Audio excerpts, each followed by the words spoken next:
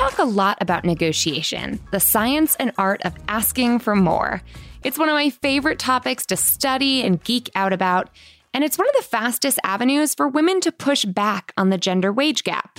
I mean, we're waiting for Congress to mandate equal pay for equal work and all, but in the meantime, asking for more is a great way to start and a great skill to develop. But at almost every workshop on negotiation I host, I hear from women who are in the public or nonprofit sector who tell me this is a non-starter.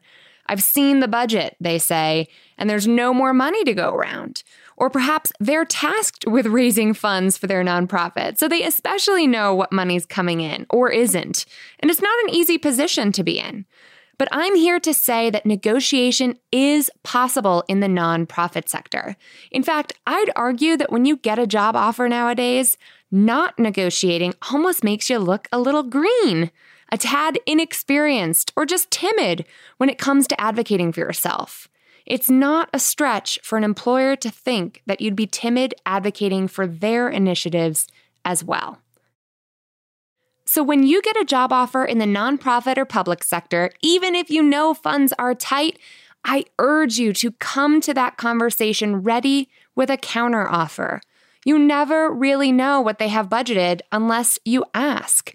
And once you have, let's say, for instance, that they can't offer you any more money in terms of your salary, consider pivoting to these alternatives. A signing bonus, because even if they can't increase the annual line item costs for you, perhaps they can bump it up by a few $1,000 in a one-time payment. A moving bonus. Oftentimes, I see nonprofits really respond to need. So if you're moving for a job, do the math and present the number you believe you'll need to shell out to make this position possible. Don't hesitate to share that with them and ask for coverage for those costs. Or finally, a performance-based bonus.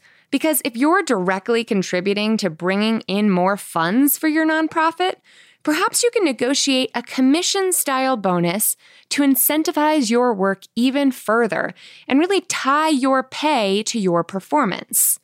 Now listen, even if there isn't any more money available for your salary or bonuses, you can still ask for an annual professional development fund to further your education and skill set, or the freedom to take on part-time consulting on the side for added income, or even just flexibility in terms of the time you're expected to be in the office.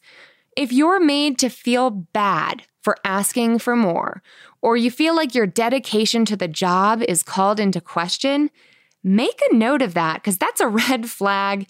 And this whole concept that you have to martyr yourself for the job is short-sighted. And it might be a sign of a toxic workplace that you won't be able to thrive in for the long term anyway.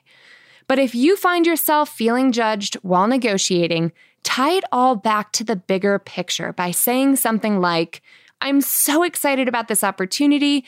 I want to make sure that I'm setting myself up for long-term success here.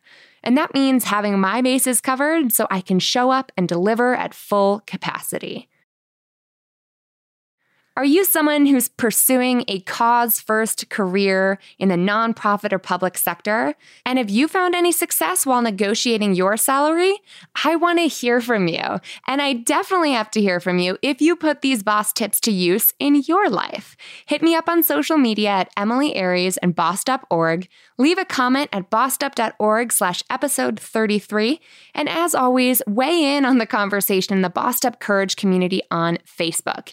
I also dropped a few extra links in today's show notes with more resources that I have available on mastering your next negotiation, including my step-by-step online course called Get Your Money that has helped thousands of boss women just like you get paid and do the work. Thanks so much for tuning in.